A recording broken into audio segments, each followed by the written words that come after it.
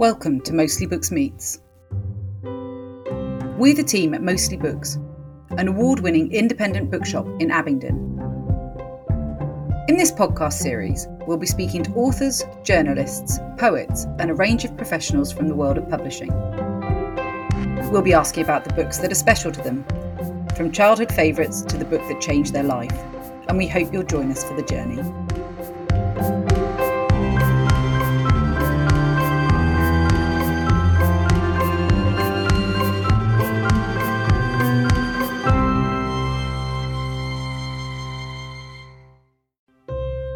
This week I'm speaking to debut author Hafsa Zayan.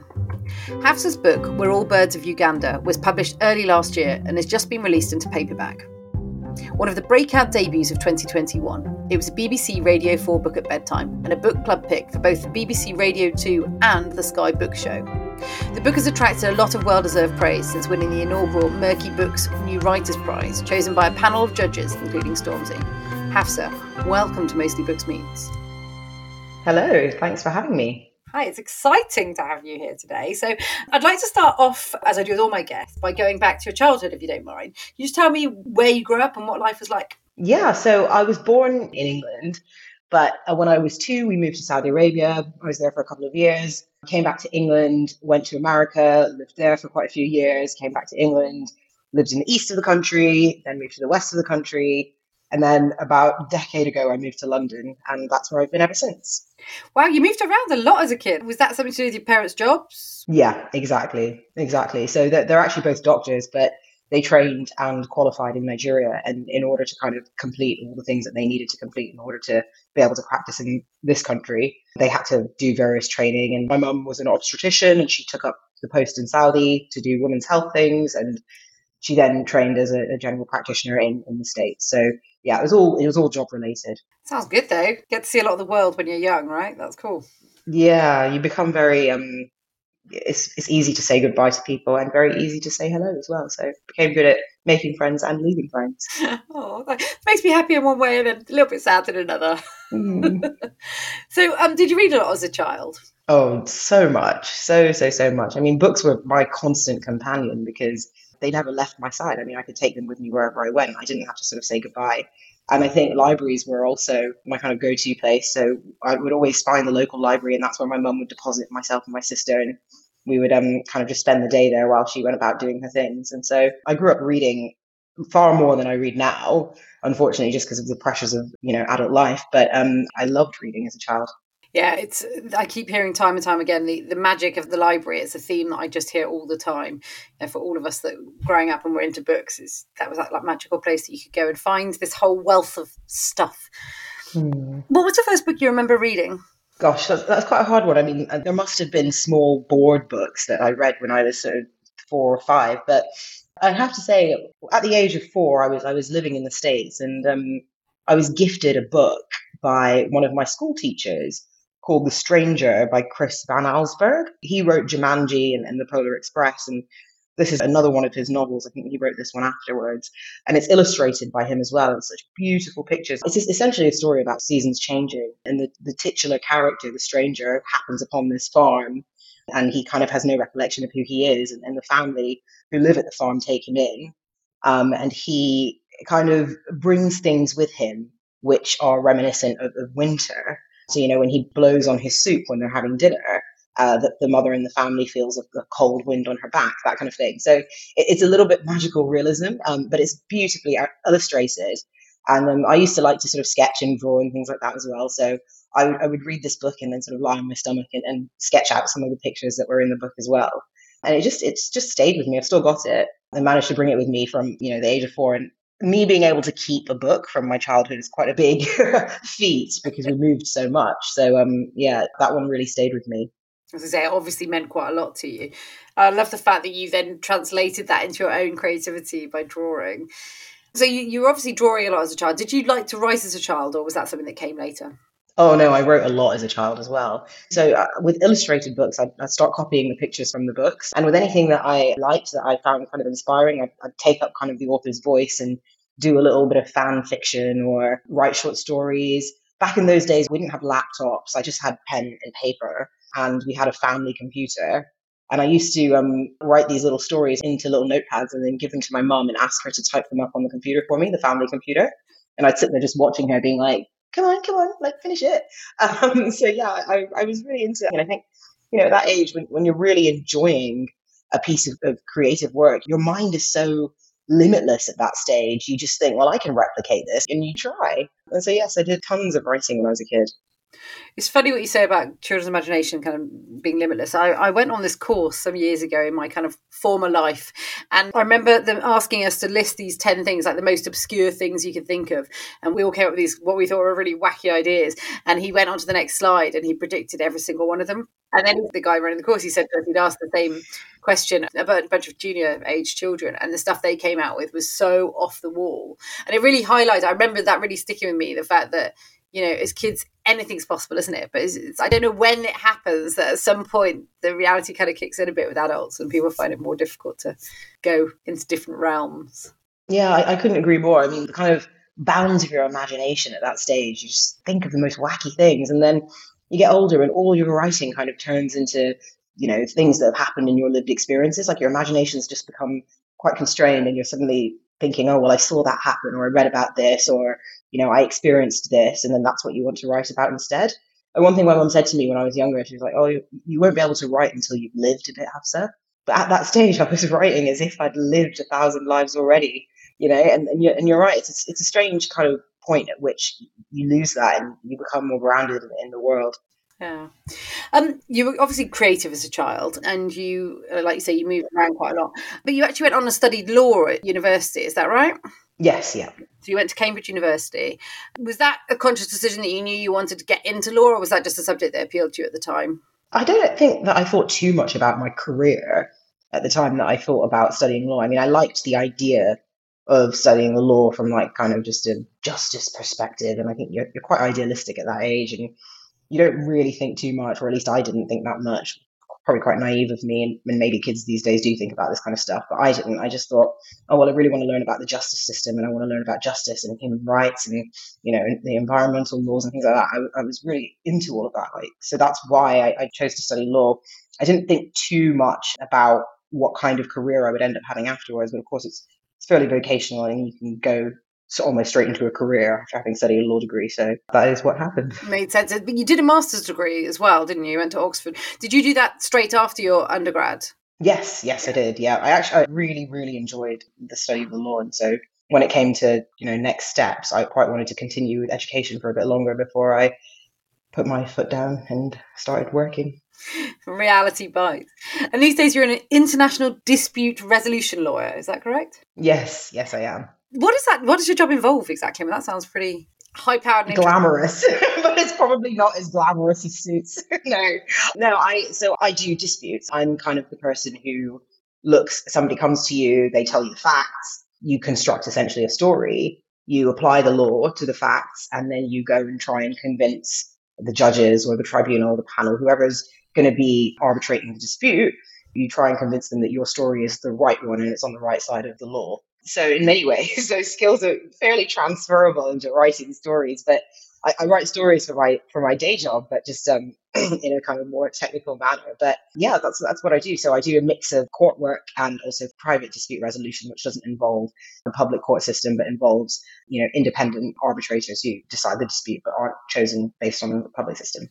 That sounds like you've probably got a pretty full plate with your job as it is. So what was it that made you decide to start putting pen to paper with the book that then became your first book, All Birds of Uganda? I mean, how did that come about? So that came about as a result of the competition. So I hadn't written anything for a long time. I actually wrote a short children's novel when I was at university, in the summer holidays at one point, which I sent off to a few agents, but they all rejected it. And then I just never really thought about writing again after that. But I was really into Stormzy's music and I really loved what he was doing in, the space that he was creating these scholarships and starting these initiatives like Murky Books. And it was all just stuff that was kind of giving back to the community a bit more, not typical things that you would expect of a grime rapper, but hey ho, he was a bit different. And I was following him and I was watching what he was doing and I, signed up to the mailing list and things for Murky. And one day I just got an email saying we've launched this sort of open submission competition. If you want to write 2,500 words, you can enter. And I thought, well, I used to write. I loved writing. Like I like him. I like what he's doing. The tagline for the competition was "Tell stories that aren't being told." And so I thought, oh well, I could come up with an idea and just write a couple of thousand words, no problem. And so that's how it all started. Oh, I hadn't realised you'd actually written it specifically for the competition. I'd Yeah. assumed that you'd had it and it was just something you then, oh, that's fantastic. And there was, I think it was what, 1,500 entries or something. And then obviously you were named as the new writer, you were given the New Writers Prize. And that happened in 2019. Your debut novel, which was the result of that, was published in January 2021. So what happened between those two things? Well, I wrote the book. That was the first thing that happened.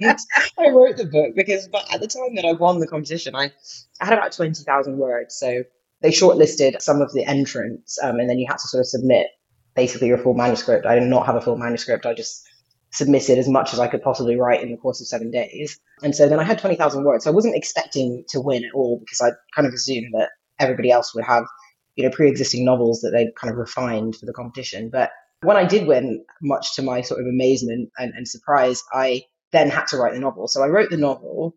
The intention at the time was to publish it in 2020 in the summer, but COVID hit and it was also unprecedented in the publishing world. The publication was delayed to 2021. Then I had quite a long period of time where the book had already been written. I wasn't really sure that I wanted to revise it too much. I kind of went back and forth editing it bits and pieces here and there, and then eventually it was published in January 2021.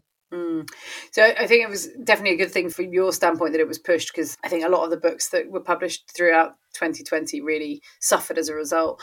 That said, your book was published in January 2021, which was not a great time anyway. It was the beginning of the third lockdown, which and arguably the most depressing lockdown of the lot. What was that like for you, getting that out into public domain, but at a point where you couldn't really go out and do anything about it? Yeah, so it was interesting because I think at the time that it was pushed back, of course, we all thought, well, this will all be over in a year's time, and we'll be publishing a book not in a lockdown.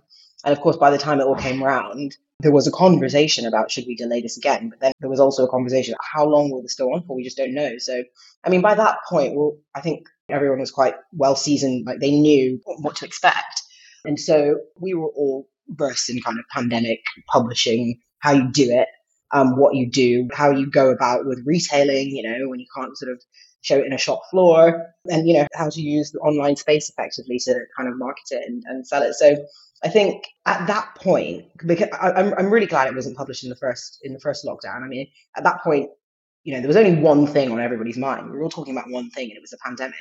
By the time the third lockdown came around, I think a lot of people were looking for things to talk about and discuss and do that were not the pandemic. And so I think it did open up, people were more interested in reading and listening to podcasts and doing all these things that they may not have wanted to do so much in the first round. But I was incredibly well supported, not just by Murky and Penguin, but by family and friends and just the wider sort of online community. I felt like it couldn't have gone better, the publication and the launch. And I had a wonderful experience. I mean, everything with this book for me has been a massive bonus. It's not sort of my day job.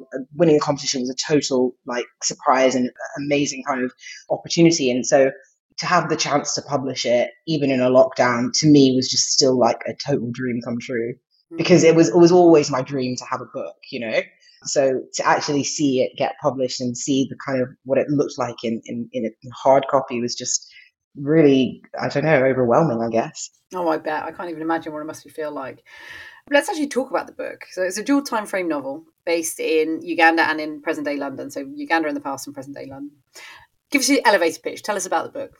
Yeah, so the book, as you say, it's dual narrative. It follows two male protagonists.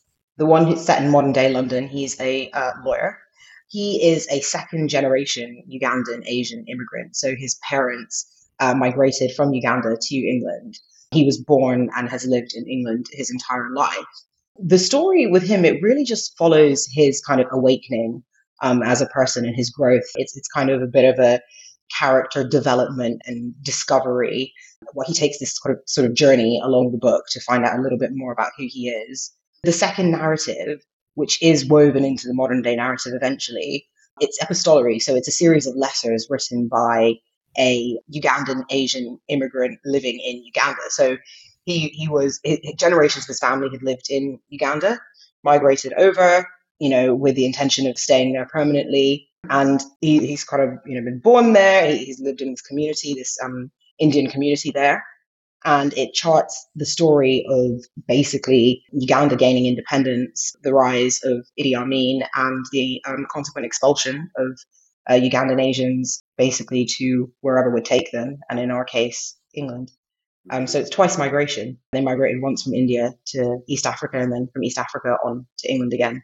It covers a whole bunch of different themes, your book. I think it's inherently readable. I mean, what I really like about it is even though you're switching between the two different time frames, and there's clearly a different writing style between those two, so like you say, the historical are based in letter form. It follows very naturally. It follows very well. What was your inspiration behind the book? So the idea, because the Murky Books tagline was "Tell stories that aren't being told." My husband is Ugandan Asian. And when I met him, I didn't know anything about the story of the Ugandan Asian expulsion. And I think a lot of people in my generation the story bypasses them completely if they don't know anyone who's from that background specifically. Of course, my parents' generation, they all knew it was a huge international story at the time. It's all over the media. Effectively, these were like international refugees. They had nowhere to go in many cases. But I didn't know anything about it. And I just thought it was a really fascinating piece of British colonial history that had been completely missed out in being told in schools, or just generally, like we had no knowledge of this, because of course Uganda was a British protectorate, and India was of course an ex-British colony, and a lot of the Ugandan Asian Indians that were living in Uganda at the time had British passports. So when Idi Amin decided to expel them, the natural place for them to go was Britain. And so, we've got this huge diaspora living in this country, living, scattered all across the world, because Britain didn't take everyone. Mm-hmm. And there are so many people. And since writing the book, some of my friends who I just thought were Asian, I've found out are now actually Ugandan Asian, and it's just something that we'd never discussed before. Oh my goodness. My dad, he's actually Kenyan or Tanzanian or Ugandan. East Africa, it's all the same sort of story, but Uganda was the sort of most extreme form of kind of decree, get out of this country within 90 days. Kenya and Tanzania had exclusionary policies that forced a lot of Asians to migrate, but it wasn't as extreme as the Ugandan decree, which is why I decided to focus on the story of Uganda. But yeah, then you just suddenly realize, actually, you do know people, but you just didn't know the story because nobody talked about it. So that, to me, it was just fascinating and something that I really thought should be talked about. I love books like this where you actually, historical fiction basically, where you learn something by reading it, but it's not, you're not sitting reading a textbook, are you? You're actually learning in a fictional context. It's one of my favourite genres because I do think, things like The Beekeeper of Aleppo and books along those lines, there's all these things that have happened, and like you say, happened in your lifetime or just before your lifetime, and for some reason it's not been forefront of history. It's constant education, but in a different way. I love it. So you were working, obviously, when you were writing this book, as you say, you're still working now as a full-time. How did you fit this into your day-to-day life? With much difficulty, to be honest, with much difficulty. I wrote on weekends, in the evenings, early in the morning before I went to work. And I mean, many evenings I would be working until sort of 10 or 11 in the evening anyway. So I would need to come home and start writing at about, 11:30, midnight, write for a couple of hours, finish at 2 a.m., get up at 6 a.m. I mean, it was basically 6 months of hell because I did it all in about 6 months. I took some annual leave. I went to Uganda. I wrote quite a bit of a novel there. So yeah, I just squeezed it in really. I made some sacrifices. I didn't have much of a social life at that point. Didn't see many of my family or friends, but it was such a concrete end goal in mind. And I was so motivated to do it that as difficult as it was something that I just felt like I needed to. I mean, I was legally obliged as well. I'd signed a contract saying I was going to do it, but that's just the lawyer in me speaking. But I as hard as it was, there was never a time where I sat down and thought, I can't be bothered. And the great thing about writing something like this is because it's not my personal story. There was so much research involved. And of course, when you're writing creatively, you do get writer's block. There are days where you just sit down and it's not coming out and the juices are not flowing. You can't put it to paper. But wonderfully with this book, because there was so much reading I had to do, anytime I had writer's block, I could just read instead. And I would often spend if I had a weekend, if I had sort of 10 hours on a Saturday and 10 hours on a Sunday, I would spend 8 hours on the Saturday reading for the purposes of writing the Hassan chapters, and then 2 hours writing And then I'd spend the Sunday just writing Samir, because Samir is, more contemporary life. Like I can relate to that and write more easily without having to research so much. But yeah, so that was helpful and good. So obviously the book was published in it, and you've had amazing success and brilliant reviews, not only from the papers but also from fellow authors. You've had accolades from authors such as Mallory Blackman. You got a great review from the Times. I bet that must have just been pretty bonkers to start getting people like that, singing your praises. Yeah, definitely. I mean, I remember because the prize itself was presented by Stormzy and Mallory Blackman. So the winner was presented this prize at the sort of Penguins annual showcase or whatever it's called. It was the Palladium, right? Yeah, the Palladium, exactly. And so I was just in shock that I was on a stage with Stormzy and Mallory Blackman. It was like a dream. It was really like a dream. I had to pinch myself. I was just so elated. And I still think even nowadays, I wake up sometimes and I'm like, did I actually write that book? Then I have to go downstairs and check, and it's like, yes, it's there. It exists. It wasn't a dream. It's definitely here. Definitely here.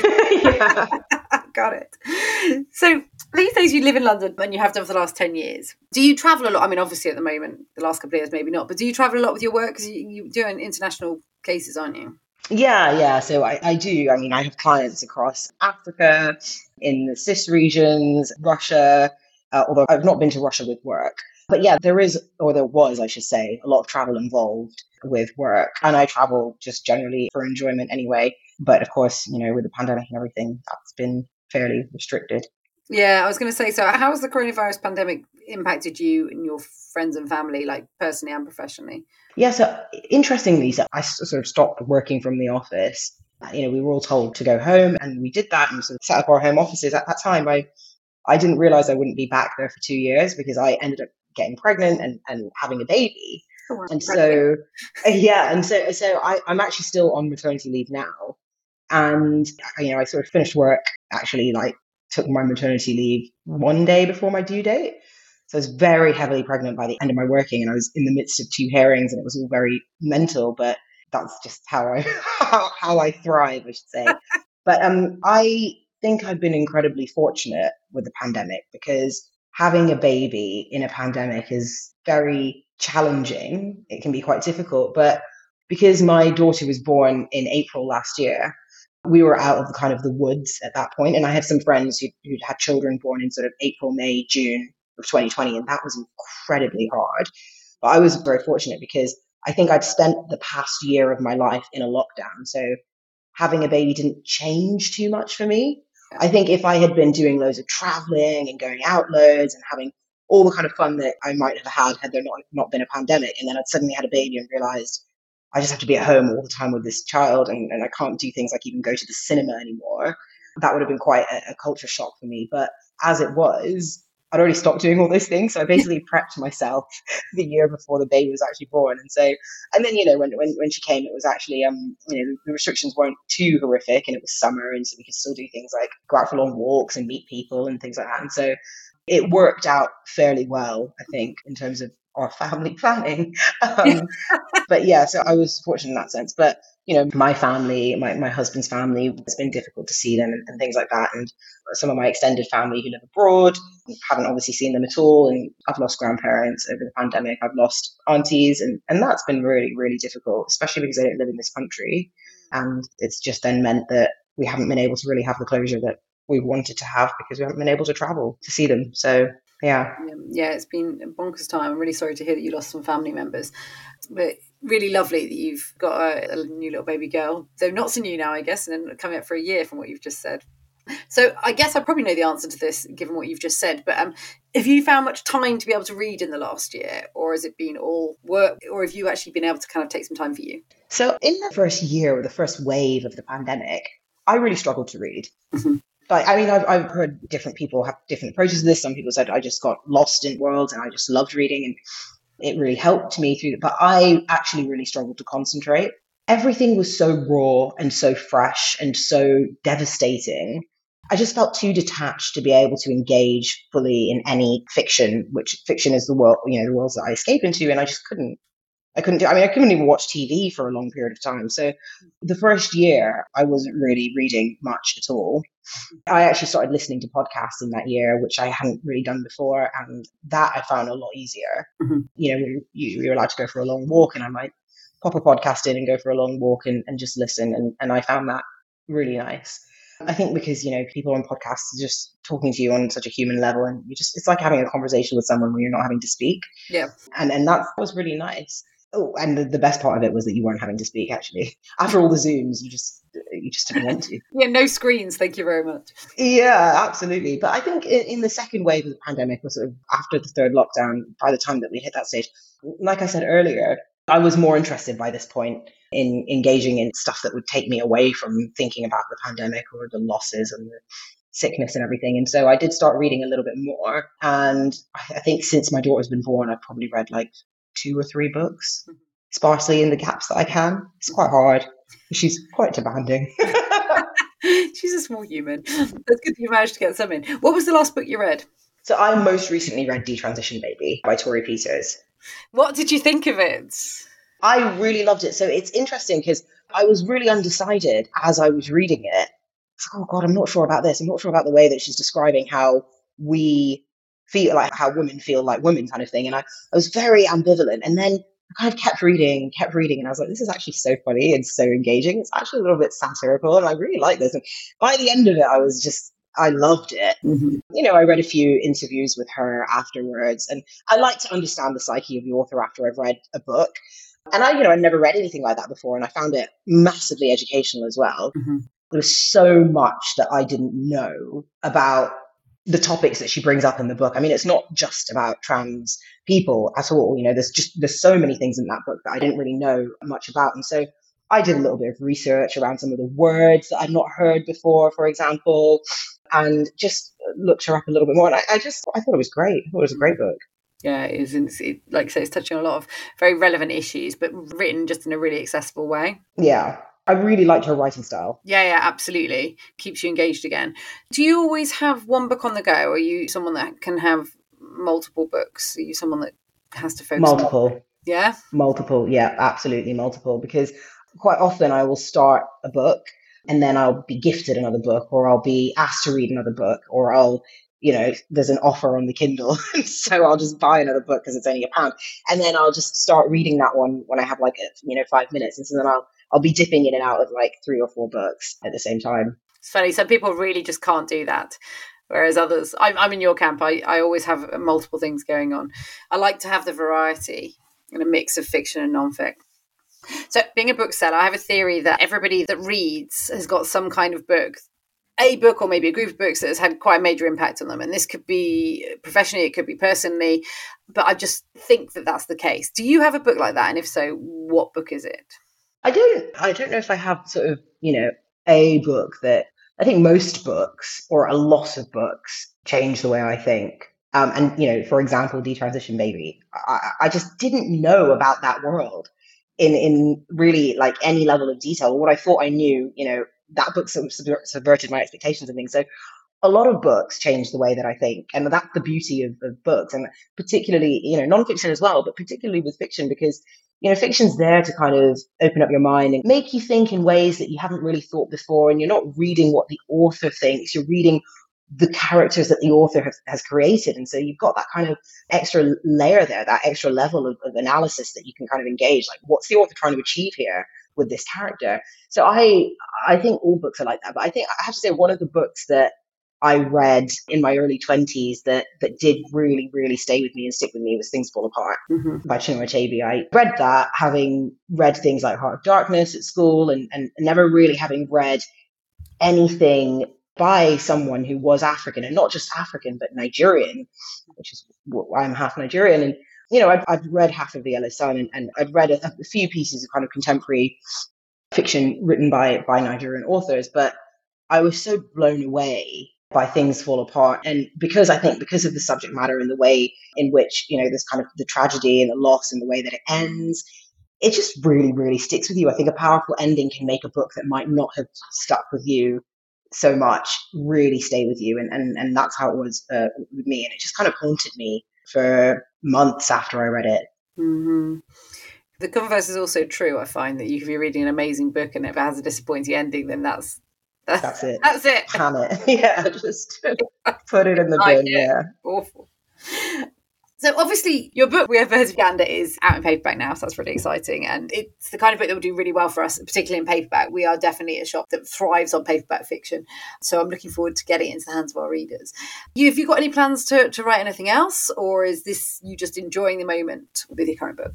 What's going on? I think the latter and the former a little bit. I mean, I would love to write something else. I need to find the time and the kind of motivation to actually write something else. I have written an essay in a collection of essays by Nigerian authors of this our country, and Chimamanda Ngozi Adichie's in that volume as well. So that was quite a big moment for me. Yeah, massive. Having my work alongside someone whose work I'd read growing up and been really amazed by. So that was pretty cool. But I do intend to write something else. I can't lie and say I've put pen to paper yet, because I absolutely haven't. But when the right idea is there and when the time is right, it will happen. Yeah. God willing. You've got quite a lot going on, so that I think that's fine.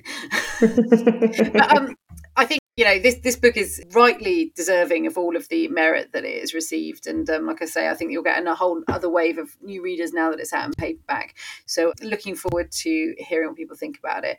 Thank you so much, Hafsa, for joining me today. It's been absolutely lovely chatting to you, and best of luck with the paperback publication. Thank you so much. All of the books mentioned during the podcast are available to buy from the Mostly Books website. This podcast has been presented and produced by members of the team at Mostly Books in Abingdon. If you enjoyed what you heard, please rate, review and subscribe, because apparently it helps people find us.